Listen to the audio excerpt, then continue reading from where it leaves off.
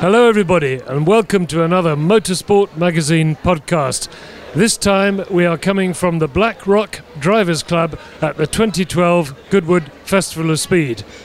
We are surrounded by racing drivers and motorcyclists, so stay tuned because during the next hour or so we'll be talking to as many of them as possible. And we start, as we should, with our editor Damien Smith, who is talking to Tom Christensen. First guest, what a first guest to have. Tom Christensen, Le Mans legend. Welcome, Tom. How are you doing? Very good, thank you. So tell us first what you're driving this weekend. The great privilege. I drive the Lotus T98, 1986. Senna drove this chassis, particularly chassis. It won twice. I believe it was in Jerez and in I think in America, Detroit. I think he won, yeah. Yeah, and it's the one where he narrowly beat at Mansell and in Jerez, and it has quite a lot of pole positions as well that year. That's right. Yeah. Awesome car to be driving. I mean, a Senna Lotus. How much horsepower are you running today? Let's say it's not in qualifying trim, but it's a lot, and to feel it, it's really of the era when I was a kid in karting, dreaming about going into things like that. But that was and following that era where you say the engines were out of control, and that's really a fantastic era to drive. Or to drive on a day like this, let's say instead of a few years later where the aerodynamics were out of control. So the engine is mega. There's some turbo delay, but when it kicks in, you better be prepared. That was always said in qualifying trim to have been probably the most powerful engine ever seen in Formula One, even more than the BMW. I think in '86. I seem to remember Peter War saying they were sort of scraping 1,500 horsepower, with the boost off the clock and the wastegate off and all the rest of it. Yeah, it must have been an amazing time where you really had to. Nowadays, it's downsizing. It's about corner speeds. It's about things like getting the car in a perfect shape and perfect balance, so you are able to keep the maximum momentum. Back then, it was more, I can say, about really being really good on braking, and then get the car squared out, and then being put it in the direction, and then just go feed it. And of course, it's tuned down. There's no doubt that I feel that going up the hill now, but. It's a privilege to have felt a bit what Ayrton did when he went for these mega laps he did in that particular year. Yeah, sure. Talking about the throttle lag, is it more than you expected? Not really. It's actually you feel it very easily on the revs. When you get to the revs about 9.3, 9.5, then it really kicks in. And at that point you are not looking at the revs anymore. You're looking at where you're going. Yeah. So, Tom, while you're here, we've got to ask you about Le Mans just a couple of weeks ago. Really tough race, very close race. How do you feel about it now, a couple of weeks on from that second place? I really think that we won second. I mean, Alan Dindo, myself, we did a really strong race. We were all prepared. We had driven, like the pre-test, Alan had new tires and got very good feeling with the car.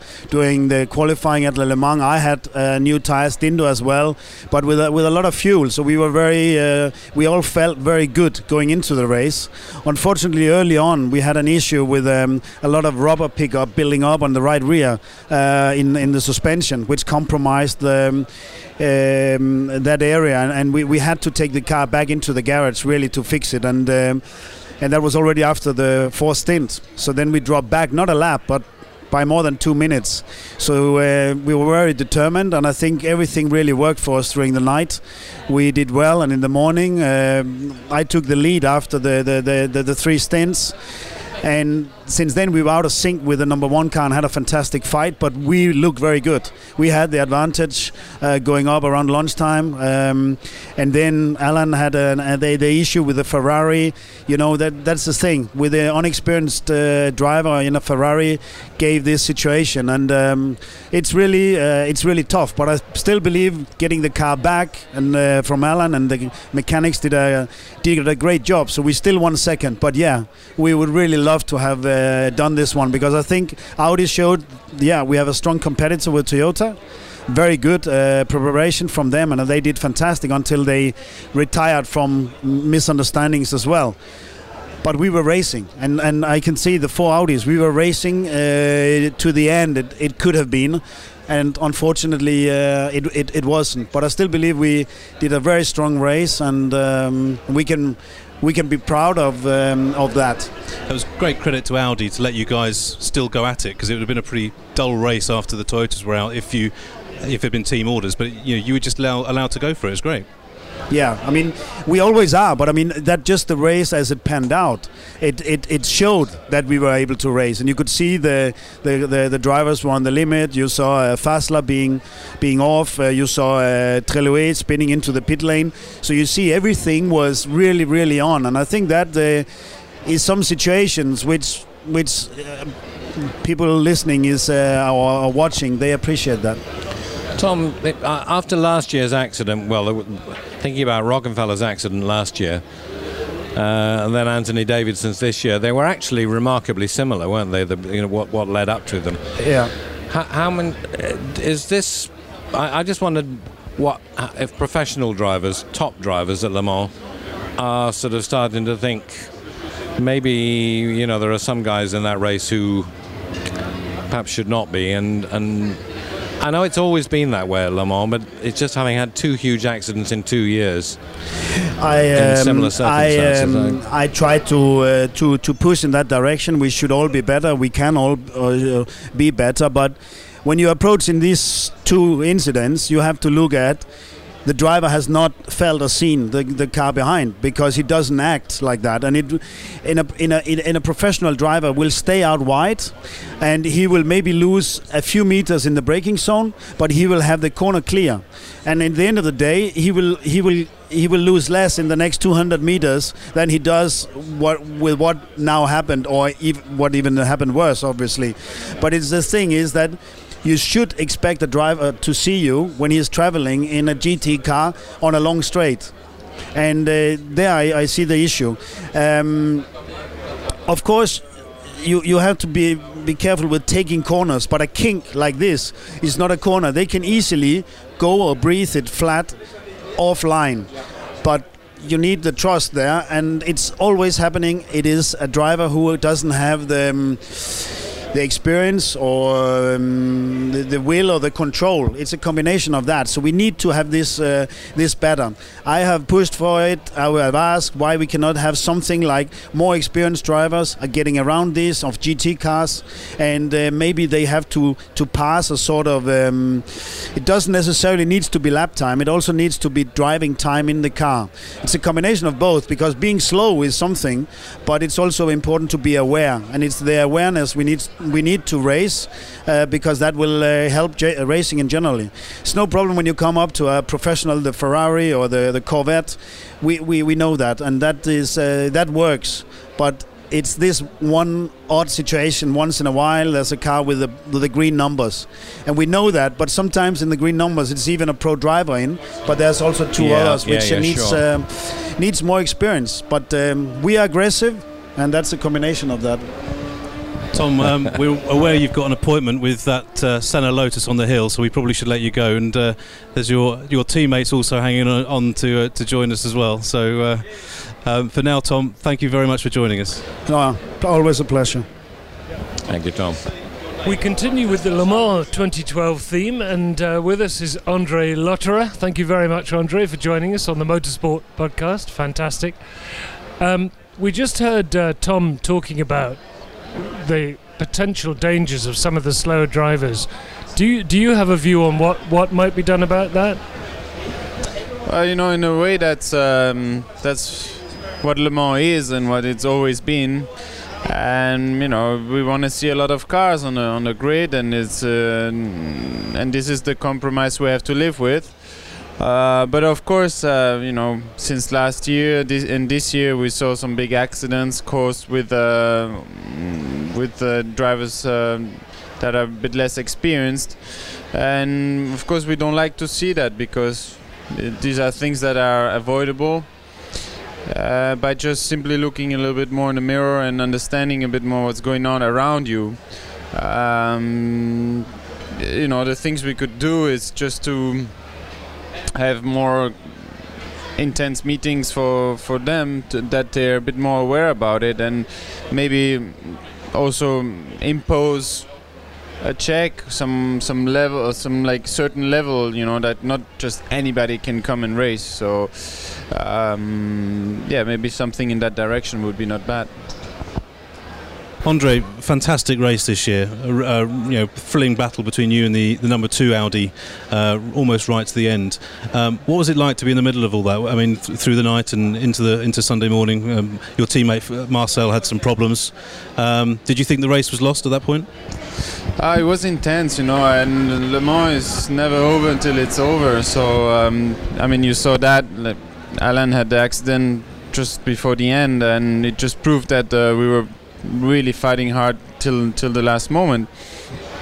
The race started flat out already, and then we had a nice fight with the Toyotas. They took the lead.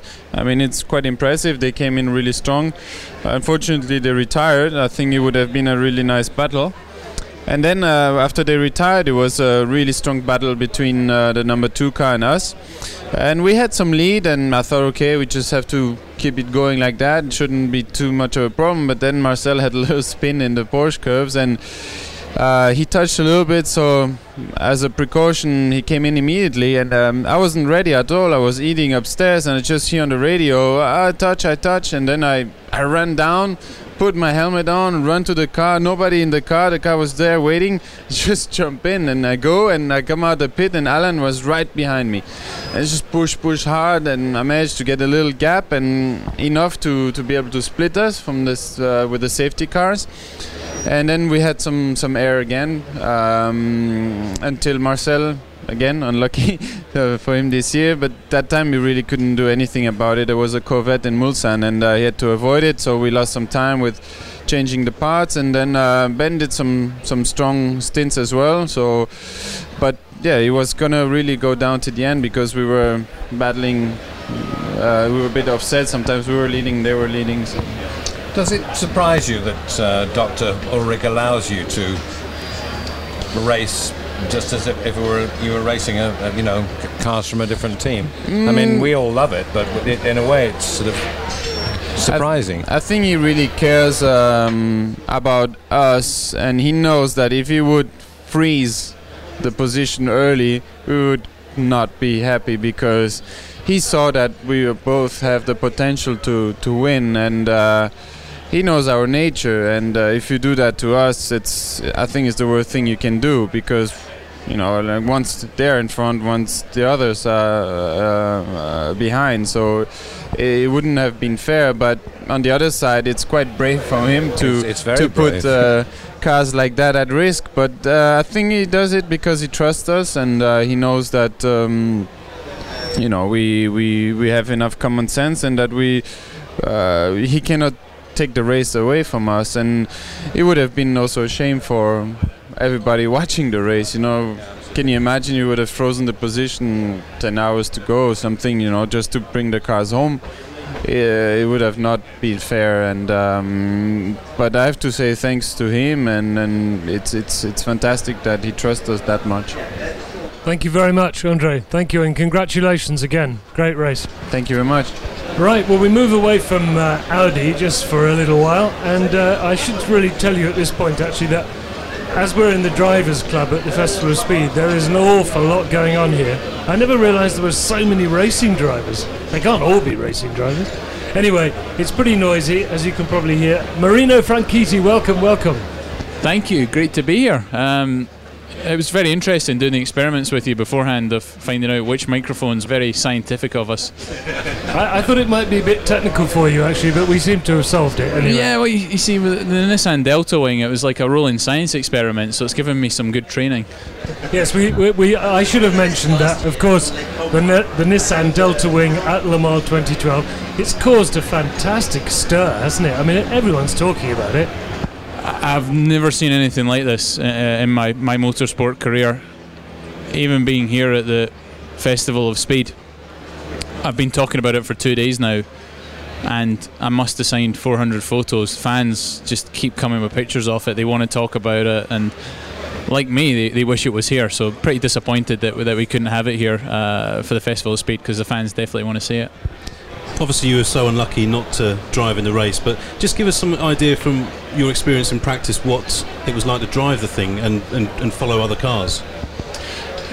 A couple of very interesting things. Obviously I was the main development driver of the Delta Wing, so I was doing all the testing from the first test all the way through. At Le Mans, a couple of things. It was over the crown on the Mulsanne. Normally you got to be so gentle as you cross over it, because the car, as you get to the crown, just darts over the other side. The Delta Wing was so stable down there, so easy, just cross over it well, no problems. At Le Mans, you're always looking for a tow, even though you're running very limited downforce. You're always looking to get in the tow. You just pick up a couple of kilometres an hour, a little bit of fuel economy. The Delta Wing's so efficient on its own that getting a tow, all that was happening was our heads were getting ripped off by the dirty air, but the car actually was not accelerating at all. It's so efficient on its own that putting it into a tow doesn't do much. But the Porsche curves were fantastic. The aero is what has always been the most impressive thing of the Delta Wing for me. The grip that it has, considering it has no wings. The underfloor is very good.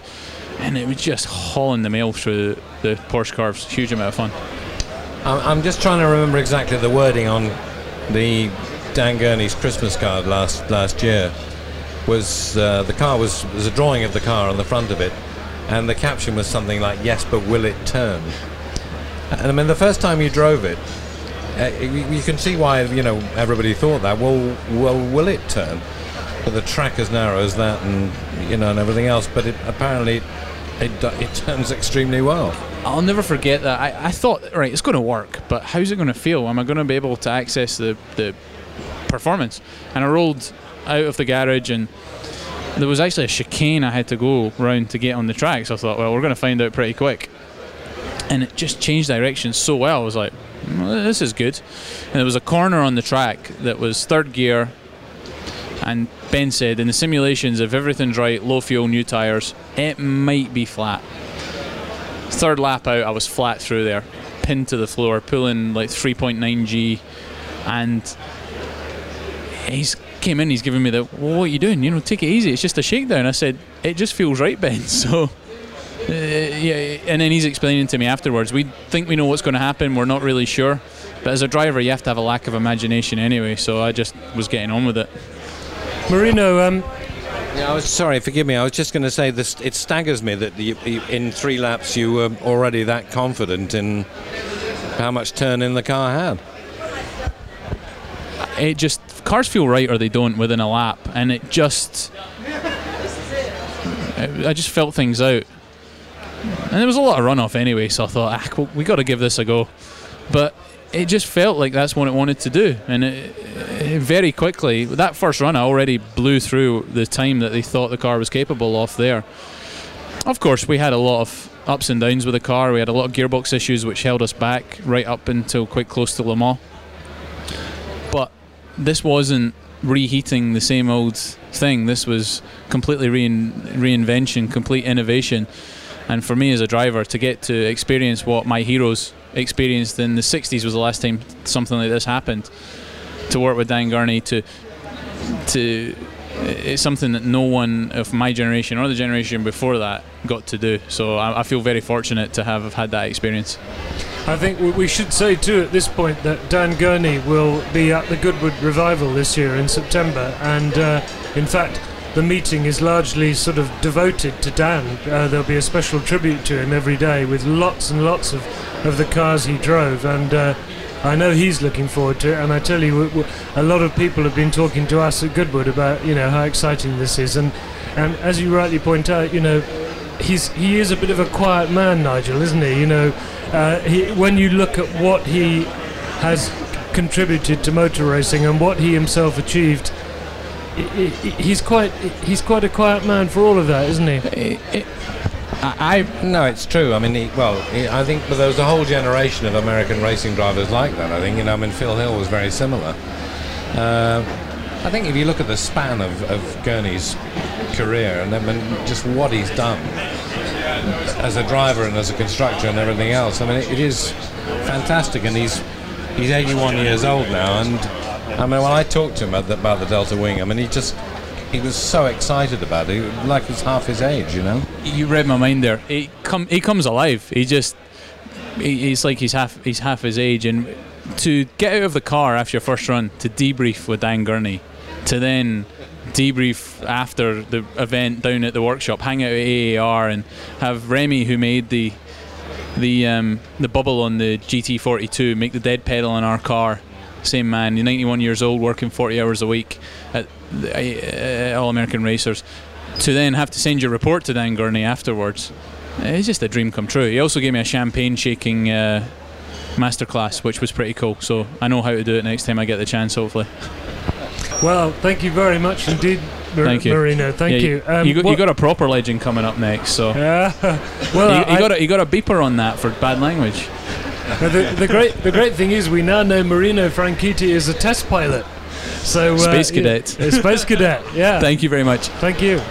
On we go then, and the beauty of being in the Black Rock Drivers Club is that every time we finish with one guest, another one appears.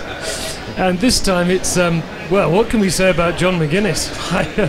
I know what we can say, yes, he has no brain and balls.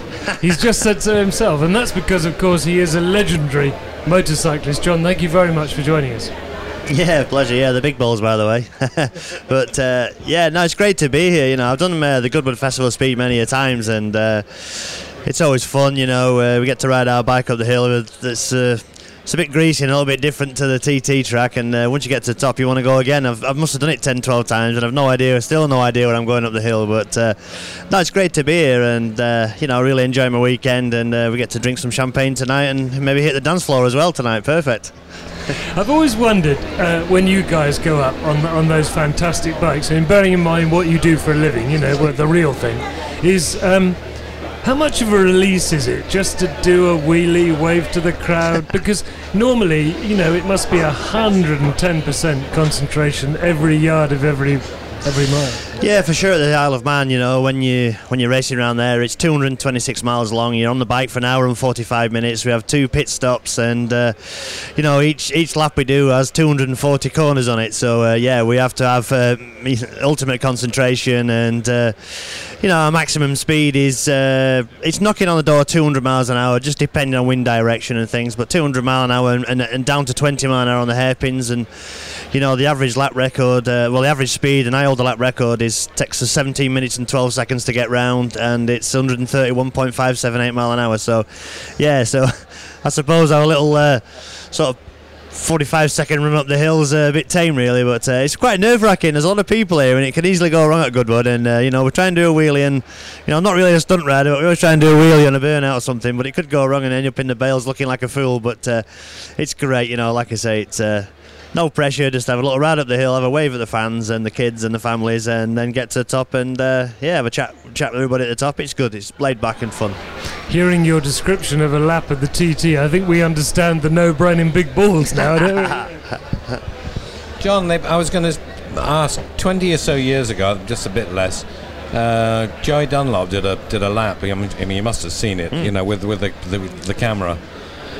Has that ever been proposed more recently for you to do? Because I mean, that's mind-blowing, but I mean, yeah, nothing like the speed you're doing now. Yeah, I think that was 1983, so it was, maybe 30 years ago. So sorry, excuse me. Yes, it was 83. It was one sort of for sure a video that gave me a lot of inspiration, really. As a kid, I watched it over and over and over and over again to learn the circuit, and like now you get a PlayStation, you get all sorts of bits and pieces with the Isle of Man TT track on it. But we actually do have high definition cameras on our bike, and it's weird that the cameras are that sharp now. It actually slows it down, and it's not as like when Joey did it. It was a lot more violent and things, but. And that was Joey did. I remember Joey did. He did 100. It was about 115 mile an hour average back then, 30 years ago, and we're doing 130 plus now. It looks much faster, but at the time it was a great video to watch. It was V for Victory. It was called. That's right. The video. No, I watched it. I've played it. I watched it so many times. Yeah, you know, I'm not surprised. Yeah, you're a great mate of Mark Webber's, aren't you? Yeah, I mean, I got pally with Mark over the last few years. He came to the Isle of Man TT to watch in 2008, and he wanted to meet a couple of riders, and he came into our awning, and and I didn't really know Mark. I just knew that what he does and what he achieves on the F1 cars. So we had a good old chat, and he was picking my brains about the course and the bikes and how bikes work, and you could tell. The man was a complete enthusiast, and he knew his stuff. And he was with his dad. His dad always wanted to go to the TT, and they were blown away by it. They thought it was a fantastic thing to see, and he pushes the word out there and gives us all a mention. And he came this year as well, and I spoke to him the day before. I was really nervous about it, and he sent me a real kind message about how to deal with it, and. He's an inspiring sort of character as well. He's a very professional man and trains hard, and he wants to win. And when he came to watch, it was fantastic to win in front of Mark, in front of my family, in front of my sponsors and everything. So it was, but he really, really enjoyed it. And over the last few years, we've just talked about a few things. He's a big Speedway fan as well. He loves the Speedway, and I'm a big Speedway fan. And he's a petrol head at the end of the day, and who can relate to what he's talking about, and is good fun to have around you. John, your racing world is very different to the Grand Prix world that we see on the TV every other week. What's your opinion of MotoGP from your perspective? Yeah, I mean, I suppose it's the ultimate thing. It's something I've actually tried. I was in 1998, 99 and 2000, I was the British wildcard in Donington in the Grand Prix, but I rode a Honda V-twin 2-stroke bike, and to be brutally honest with you, I probably wasn't fast enough. I tried my best, and I just couldn't quite run the pace of those guys. And when you stood from the outside looking in, it looks easy to do, but they are really special. I mean, obviously Valentino Rossi, Jorge Lorenzo, Pedrosa, these guys, they are gods. They are unbelievable on what they do on a bike. The speeds they're getting round, and I tip my hat to them. They're the best in the world at the moment. I think. They try and switch from class to class, to World Superbike and back to MotoGP, but the MotoGP boys just stand out, and it's a good series. I'd like to see a few more bikes in there. They're trying harder a bit with this CRT, this claiming rules team, but they're sort of way off the pace of the prototype MotoGP bike. So it'd be nice just if we can do something where all the bikes are on a bit more of a level playing field and give some more riders a bit more of a chance. But to go and see it, especially, it's Formula One of the two-wheel side, so yeah, it's pretty special to see. Thank you, John. Thank you very, very much for joining us. Pleasure. Fantastic. John McGuinness. Okay, on we go, and thanks to our web editor, Ed Foster, who's very patiently standing next to us here. The supply of drivers is absolutely endless. Well done, Ed, I say. And Brian Redman, good morning. How are you? Well, I'm all right, really, considering I got up too late after a rather late night and left the hotel, which is about 10 miles away, at 10 minutes to 9, and I was due on the hill at 10 minutes past 10, and it was all a bit tight. Tell us, Brian, what you're driving this weekend, please. Well, I'm driving the famous Dan Gurney Eagle Formula One car with the Westlake engine, 1967 Spa-Francorchamps Belgian Grand Prix winner. And unfortunately, I think in shipping, coming from America, it suffered a derangement of the wheels, because one wheel is pointing out more than the other, and the steering wheel isn't straight, and so it actually isn't really great to drive. Yeah, that's a shame, isn't it? And I was saying to Nigel yesterday, actually, it is my favourite ever racing car of all time. It's so beautiful, isn't it? It is, absolutely. And I didn't know till today that the tub, the main part of the monocoque, is magnesium, because they said to me, be very careful when you're getting out of it, where you put your hands, or the magnesium will crack.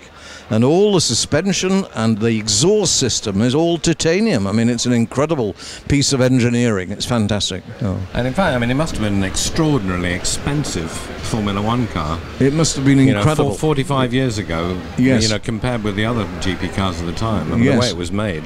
Well, it's got D. Gurney on the back of the gearbox cover. And I thought, that's funny. It looks a bit like a Hewland. So I said to Scott George, the curator for the Colliery Museum, I said, why is it a Dan Gurney? Well, it is a DG 300, which is the model number for the Hewland gearbox. Dan Gurney 300. So you can't really get any idea of what the car's like. I mean, No, I mean the road's been it slippery. Sounds beautiful. It's Yes. that V12 always did sound beautiful. Yes, it's great. The engine sounds fantastic. But in the first corner yesterday, and that's the first run, and it's the first time I've ever seen the car, never mind driven it. And, you know, I come into the first corner, and somebody came up to me afterwards and said, "Boy, you were really trying at that first corner." And I said, "Yes, I was trying not to crash it." So what else are you driving this weekend? Nothing else. Just the Eagle. Just the car, just the Eagle, Right, right. and really, it's kind of a tremendously busy weekend, isn't it? All in all, like last night, there was the dinner at Lord March's house at Goodwood House, and I literally left here at 6:30 in the evening, fought with all the traffic, got back to the hotel at 7:30. And at 20 to 7, I was back on the road coming back to Goodwood House. Brian, we know you're still very much involved in the scene over in America, and we were talking just before we came on air about that scene over there. There's nothing quite like Goodwood in the States. No, and of course, you know, Bobby Rahal tried to start a series which would emulate Goodwood 2 years ago, and it didn't work. I mean, it is so difficult, and it's really impossible, because where else is there a Goodwood house, and where else is there a Lord March with all his incredible personal attention to detail? No, there isn't anywhere. I mean, you could have a really great event at Road Atlanta, where there's a Lake Lanier. You could have wooden boats on the lake. There's an airport there. You could have the old planes flying in and out, but otherwise there isn't anything. No. There's a big event in Road America coming up, isn't there, that you're attending? Yes, that's in 2 weeks. Next weekend I'm at Le Mans driving an Alpha T33, and then on Monday I fly back to London Gatwick, stay the night, and fly to America on Tuesday, and we stay Tuesday night at the Hilton Garden Inn in Orlando, and on Tuesday morning our daughter Charlotte comes with our granddaughter Victoria, and Victoria and I fly off to Road America, and we have a party at David Hobbs's Honda dealership on Wednesday, and we're featuring the Lola and especially the T70, and as of today we have 25 T70s entered for the event. That's amazing. Which is pretty good. Yeah, absolutely. Yeah. We get 450 cars, 450 race cars, and we get 25 to 30,000 spectators, so it's a great event. Yes. Brian, always great to see you. Thank you so much for joining us, and we'll see you again soon, I'm sure. Great pleasure. Thank you very much. I love your stockings and your outfit. I knew that. Yeah, but don't forget, in our day, they were suspender belts and suspenders, you know. Thank you, Brian. Yeah, but at the top of the stockings they had, in Braille, "far enough." Right, well, thank you, Brian Redman. And for clarification, he was referring to Rebecca, who is our sound engineer today. And, well, anyway, I think Brian gave you a clue as to how Rebecca is dressed today, and we'll leave it at that.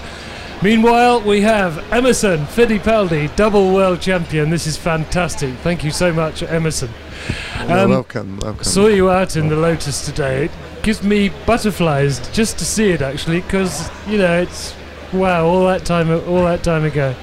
Well, it's a lot of a history today with 60 years of Team Lotus, Colin Chapman, I saw Hazel Chapman, Clive Chapman, all the Chapman family here, and I'm very proud to be a small history of this big history of Team Lotus.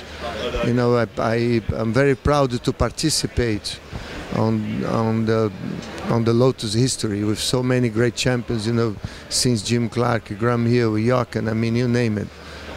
It's Mario Andretti, it's fantastic names, and to be part of these great champions. And Colin was a genius to me. He was one of the best car designs ever. He was always ahead. He always innovation, trying to find the limit over the limit, the extreme limit that not many people could find. And it was a great relationship with Colin. Peter Warr, who was another great man in racing that I enjoy many years working together.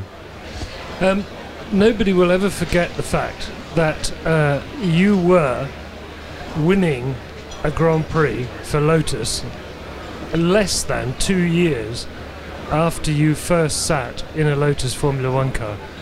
What on earth did that feel like at the time? That was spectacular, wasn't it?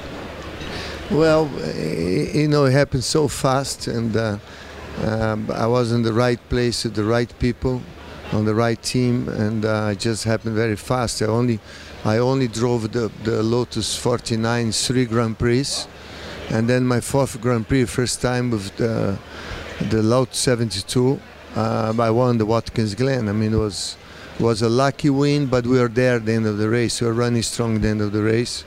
It was a tremendous pressure coming from the tragic weekend in Monza, and then being number 1 in Watkins Glen at the US Grand Prix. I was the 3rd driver in Monza, and Colin put a lot of pressure on me. The team put a lot of pressure on me, and I finished well the race. And in fact, I mean, all the way through your career, right at the end of it, you still reckon the 72 was your favourite car, don't you? Still, yes. For all the cars I all drove, the cars you yes. ever drove, yeah. I could talk to the car would talk to me. We understand each other. And was incredible relationship when you feel the car is extension of your body and you're part of the car. Lotus 72 was very consistent. When you got right, end of 1971, we got working, and then was a fantastic car, 72, 73. Yeah, actually, it wasn't that good in 71, was it, thinking about it? I mean, you had 1 or 2 good results, but it wasn't really a front runner in 71, was it? At 71, we had a huge problem with the slick tires. When it was the first year of the slicks, improved the grip, and then the suspension was not taking all that load. And through the year, Colin decided to make a much stronger suspension, and then the car was reacting to the change. But we lost 3/4 of the season with the slick tires, with more grip. We couldn't make the car work. Emerson, if we thought you were busy then, boy, I reckon you're busier now, because I've just been told you've got to go. Yes. Anyway, you're driving again. Fantastic. I'm driving again. I'll be driving the Lotus 72. I just drove the 49, and it's so much history. And when you go back to this car, the seat position, the pedals, the steering wheel is exactly like was. Even the smell of the car is the same. I mean, that's a fantastic memory. Okay, Emerson, thank you so very much. And I got to say, you're a great ambassador for our sport. Thank you. Fantastic. Thank you. Emerson Fittipaldi. Thank you very much. And you should know, everybody, by the way, that in next month's Motorsport magazine, I will be talking to Emerson Fittipaldi in a major feature about his thoughts, looking back on his career and also his thoughts about racing today. So that really is something to look forward to. Thank you. I'm looking forward to it. Thank you. Straight on then, and Mr. Miracle Man, Mr. Foster, has produced none other than Jackie Ickx. Hello, Jackie. How are you? Hi. Fantastic to have you with us, and thank you for your time. It's difficult to know where to start with you, actually. So I think perhaps... What do you mean? Well, what I mean is we could sit here all day talking about your career, but we haven't got all day, and nor have you. So can we start with, what beautiful cars you're driving here at Goodwood this weekend? Well, I'm driving a Porsche 917, a car is coming from the museum. And usually when I come to Goodwood, Lord March always organizes great cars for me to drive, and he always tries his best to bring me into cars I used in the past, or were very successful cars like the Ferrari 312 or other type of Porsches. And for us, basically, for all the drivers who are in the Goodwood Festival, most of the time it's opportunities to drive cars you have driven in the past, but also sometimes other very famous cars. For example, the Porsche 917, it's very attractive to me because I never drove one, because at the time I was in the opposition with the Ferrari 512. So it's really attractive. But more than that, of course, it's all about the soul of the Goodwood Festival, which is shared by everyone.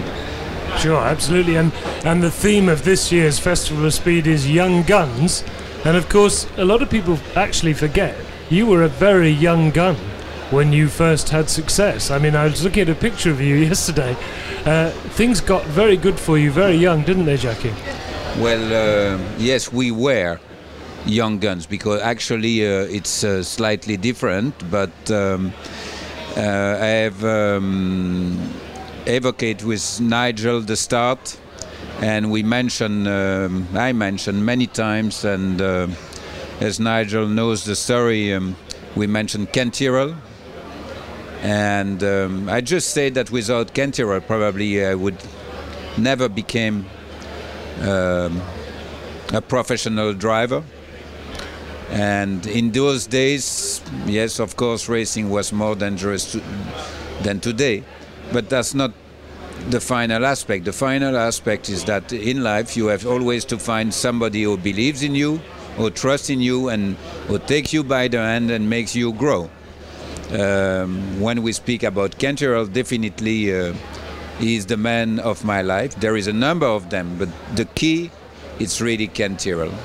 And Nora, I have to add Nora, because it was a team effort, always. Nora was part of the group. She was almost the coach of every driver who went through Ken's team, and it was a beautiful team, really. Given how close you were, Jackie, to Ken, was there ever a chance for you driving in Formula One for Ken at all? Well, I just say that Ken Tyrrell saw me in a race at Budapest, a street course with Cortina Lotus for Alan Mann. He decided that I could be a driver, but unfortunately I was driving tanks in the Belgian army at the time, so I could not answer positively. The best thing I can say about Ken, a year later when I finished the army, he offered me to try single-seaters. And I just mentioned too, he really trusted me, because before the season started I had already damaged a number of cars. That means not even racing. And I think today things are not acceptable anymore.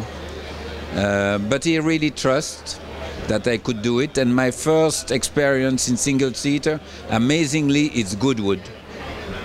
In winter 1965, where I spun at the chicane a number of times, and finally I crashed on at the King at the end of the straight. Oh, well, you have to accept your mistakes, huh? You can't. Not everything is beautiful, and you can't hide facts. And the facts were that I was maybe fast, but rather unpredictable. Yes. Yeah. Well, I remember Eamon telling me about the Nürburgring in '67, the German Grand Prix, when you were driving the Ken's Formula 2 car, and Chris was behind you in the Ferrari, and finding it very, very difficult to keep up with you. But he said he was actually quite sort of frightened for you. He said every time he came around the corner he was hoping you would still be there, because he just couldn't get over your sort of raw just your raw speed. I mean, were you just too brave at that stage for your own good? Well, I think the advantage of being young, you have no fear, and there is no mountain that you cannot climb. I have just to add that the advantage I had on everybody, that before going to the Nürburgring in Formula 2, I have done the Nürburgring 2 times at the 86 hours. So I had a mileage, I don't know what the mileage exactly, but I believe I had at least 300 laps on the ring, and I think nobody had that vision on the Nürburgring. Also, I have to add that driving a good Formula 2 at the time was much easier than driving a Formula 1 at the Nürburgring. 17 jumps with a Formula 2 is definitely much easier than doing it with a Formula 1 car. Yes, it's all about racing. You always fear, especially in those days. where really Grand Prix were dangerous. But I'm still here, so maybe I wasn't quick enough. Well, I mean, Jackie Stewart is still here as well, isn't he? Yes. And actually, I just wanted to ask you one thing. I asked Jackie recently, your entire career in motor racing, which was the most difficult corner, the most daunting corner, and he immediately said, "Oh, Master King." Without a doubt. Would you agree with that or not? When you speak about Spa-Francorchamps, definitely all the corners are really high-speed corner, and the Master King for Jackie's bad memories. Yeah, of course. Because that's he almost had he almost had a fatal accident there, and it's only because he had a good guardian angel that it saved his life. But it's true to say that in 72, I believe, I did in practice the highest speed on a road course with a Ferrari 312. Yes, yeah. And that speed was, by memory, 263 kilometers per hour average on a road course. Right. And nothing has been done before. Yeah. Now I go to the point, because you mentioned Master. At the exit of the Master King, there was a 307 kilometers per hour, because I checked the gears, the revs, and all the corner at the time were about 270, 280 to reach the average. Yeah. Considering you have La Source, so it's very slow. Yeah. You have Le Rédillon, Eau Rouge. Yeah. Oh, it's not like today, flat out. It was really a corner. Yeah. It was fast. And the thing about the Master King as well was it was a downhill approach, and it was blind as well. That was the other thing, wasn't it? And you look at it now and you think they were taking this flat, or almost flat. How is that possible? Because it's a left-hander and a right-hander. Well, that you have to. That's the option. It's that's two the corners. difficulty about the option is to resist to the temptation to lift. Yeah. Even slowly, because sometimes drivers say I'm flat out. Yeah. But between flat out and just giving a little lift on the pedal, it makes a hell of a difference. Yeah. A lot of people have admiration for us at the time. But the other day I drove an Auto Union from the C-Type from 1938. The C-Type at Francorchamps was running around 320 kilometers per hour in 1938. Narrow wheels, very narrow, almost bicycle wheels, suspension limited, no brake assistance, no steering assistance, no belt, no helmet, no nothing, full of ethanol. These drivers at the time really deserve a big respect, because when you have driven the C-Type, you know what you're talking about, and then you just try to put that into 1938 compared to the modern times where you're cruising with safe car. What these drivers like Rosenmeyer, this Caracciola, this Stuck did before the war, it's so unbelievably impressive, and that makes me think that at the revival next September, I think Audi and Mercedes will bring a number of silver arrows. We hope to go to a number of 8, if they're all running at that moment, plus few cars of the era, Bugattis and everything. And I believe that it's going to be an incredible grid that nobody has shown before. And I think that's going to be attractive. Of course, it's not going to be a race, but it's going to be a demo, but you will get the sound of the 16-cylinder, the 12-cylinder, and it's going to be amazing. I'm glad you mentioned that, because that's going to be something not to miss. I think people will look back on it, I think, in years to come and say, were you there? Did you see it? Yeah. It's going to be unique for sure. Only the grid already is going to be fantastic. I mean, the picture is going to be very impressive. Fine. Just lastly, Jackie, can I ask you? Yesterday I was watching the Ferrari 312, warming up alongside the 2011 car in the assembly area, and I wondered if you thought that driving then was actually easier in some ways than driving now, bearing in mind the amount of technology that these guys are dealing with, or whether you think it was the opposite, it's a bit easier now. Do you have a view on that? Well, I have many views on that. Era, pre-war, after-war, 70s, very often it's called piece of bravery because cars were not very strong, safety on race courses were very limited, but that's the limit.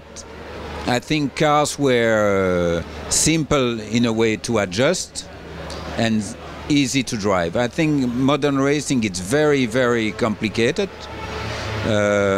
These drivers who drive this modern Formula One car today they are not only talented by their driving skill, but also you have to have the possibility to be concentrate on the track, but at the same time you have to be able permanently to modify either the quantity of fuel or adjust this. You have roughly 8 buttons on the steering, and you do that when you already concentrate. And I think frankly, it's very difficult. These cars there, physically, it's hard, but they have all the assistance. It's easy to shift. You do it with the fingers, okay. But the pressure is so high because you have to be able to do many things at the same time. So I think only a very limited number of drivers can do it, and that includes really the full grid. Modern racing, it's really difficult in my opinion. That's going to be my answer.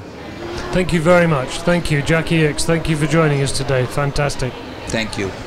Right, well, we're nearly at the very end, sadly, of our Motorsport Magazine podcast here at the Black Rock Drivers Club at the Goodwood Festival of Speed, and I must say it's been absolutely fantastic. So thank you, Ed Foster, very much for bringing us all our guests. And we close the show with Karen Chandok, and who I don't think needs a huge amount of introduction, but of course Formula One with Lotus, and a very, very, very natural broadcaster, if I may say so. Sort of duck to water stuff, isn't it?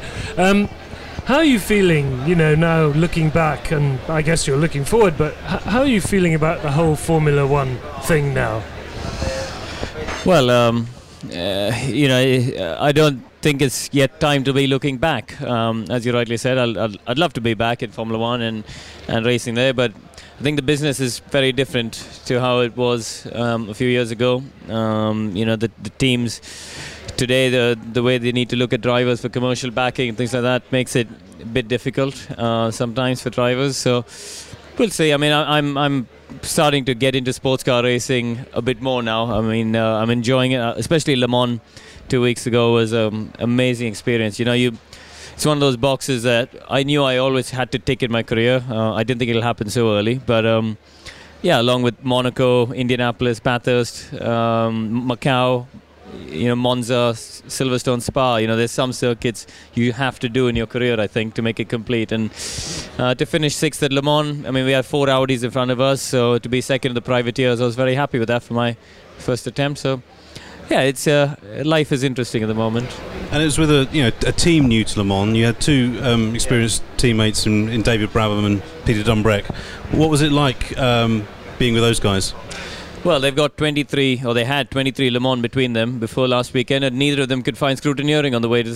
So they still needed me to look at the map to find where it was in the town. But obviously they've both done a lot, and I was very happy. The team seemed quite pleased with the job I did. I was just as quick, if not a bit quicker in the race. So, but there's so much to learn from those guys. Obviously, Brabs has been around. It's really funny. I took a picture of the Silkat Jag that I'm driving here at Goodwood and sent it to him. I didn't realize he actually raced one of those cars back in the day. So Yeah, it's been great. I mean, I think it's a good balance of. I think I'm still coming from a Formula One mentality where we're quite selfish and we're quite, you want things done for you rather than you forget that everything has to be done by committee with 3 drivers. So I still have a little bit of F1 mentality. I'm shouting and screaming a lot more. But I think we bring about a good balance between the 3 of us. What did you actually think of the circuit itself, Le Mans? Oh, it's brilliant. I mean, again, it's an old school circuit. I think I'm a little bit like Nigel. I like the old school circuits where there's a little bit of danger in it. I'm not a big fan of big tarmac runoffs, and I think circuits should have grass and gravel and walls, and that makes it a challenge. And you want to see drivers punished for mistakes, even if it's me. I think. And Le Mans is an old school circuit. It's one of those places. It reminded me a lot of Monza. When you arrive, you feel the history. You look at the walls and the pit buildings, and it's got character. It's got soul. And I'm not a big fan of going to places like Abu Dhabi and Bahrain and stuff. I think facilities are great for the teams, and you got air conditioning and all that, but. It's not the same, is it? It's just not the same. No, it's absolutely not the same. No. Karun, I just wanted to ask you how, being in a sports car and having 2 teammates, I always wonder about people with, as you say, with the Formula One mentality, suddenly having to get used to the fact that they also have responsibility to, it's not just you. And I wondered how easy or otherwise it was to make that. It's very tricky because it starts with even just sitting in the car, because the seat is not made for you. You have to share the seat with 2 other people, and I'm the shortest one. So, for example, I can't reach the heel rest. So my legs sort of just hanging there. When you're doing a quadruple stint at Le Mans without a sort of rest for your legs, it can be quite hard work. I'm on my tippy toes, to reach the pedals. So. It's just part of the challenge, I think. And I mean, the bigger challenge is from an engineering point of view, because I'm used to, you jump out of the car, you interact with the engineer and say, right, I want this, and this done to make me go quicker. And all of a sudden, nobody moves because you have to talk to the other 2 guys as well. So that's a bit tricky. But I think we're quite fortunate that we all seem to want the same things from the car. We all have similar. I mean, I think the only thing is I can deal with the car, move a bit looser on the rear, maybe than the other 2. But apart from that, we generally wanted the same things, which is fortunate for the team. And we've got to ask you about that Jag you've been driving today, the Group C car. I mean, you famously have an understanding and an appreciation of history. And what a great sports car to drive. What's it been like? Just amazing. First of all, to imagine that down the Mulsanne Straight in the middle of the night is just mad. It's got so much power compared to what we have today. I would say if we went to an airfield and did a straight line drag, that car leave my HPD Honda standing. It's got the torque. It's a 7.5 litre engine, normally aspirated, but it's got so much torque. It's unbelievable. But it's very difficult to get a feel through the corners because there's no temperature here. We haven't got blankets, and it's quite a short run. So unless you get temperature, it's hard to feel through the corners. It was a bit scarier than when I drove that Williams. I came here with 2010. It was warmer in 2010, and I drove the 82 Williams. And that I could start pushing, because the temperature would come quite quickly, and it was a hotter day. So this was a little bit scarier, but still. I mean, I was in second gear, wheel spinning all the way up the straight, past the crowd up here. So brilliant, really good. Karen, thank you very, very much. I must say, it really is, it's always a pleasure to see you because you have so much enthusiasm and passion for the sport in general and for events like this. So thank you very much. Fantastic. Thank you. I mean, I'd love to come back next year, and I've told Jonathan Williams one day I will drive that Williams FW15C that's parked downstairs. That'll be my dream. So hopefully I'll come back again for that.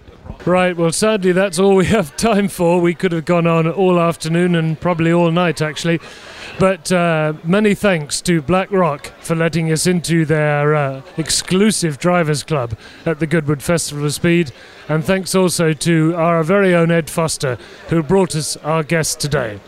And thanks to Rebecca, who's been our sound engineer today. Quite a demanding job, actually, because, as you can probably tell, it's pretty noisy in here. Anyway, I very much hope you've enjoyed it. We'll see you next time. Bye-bye.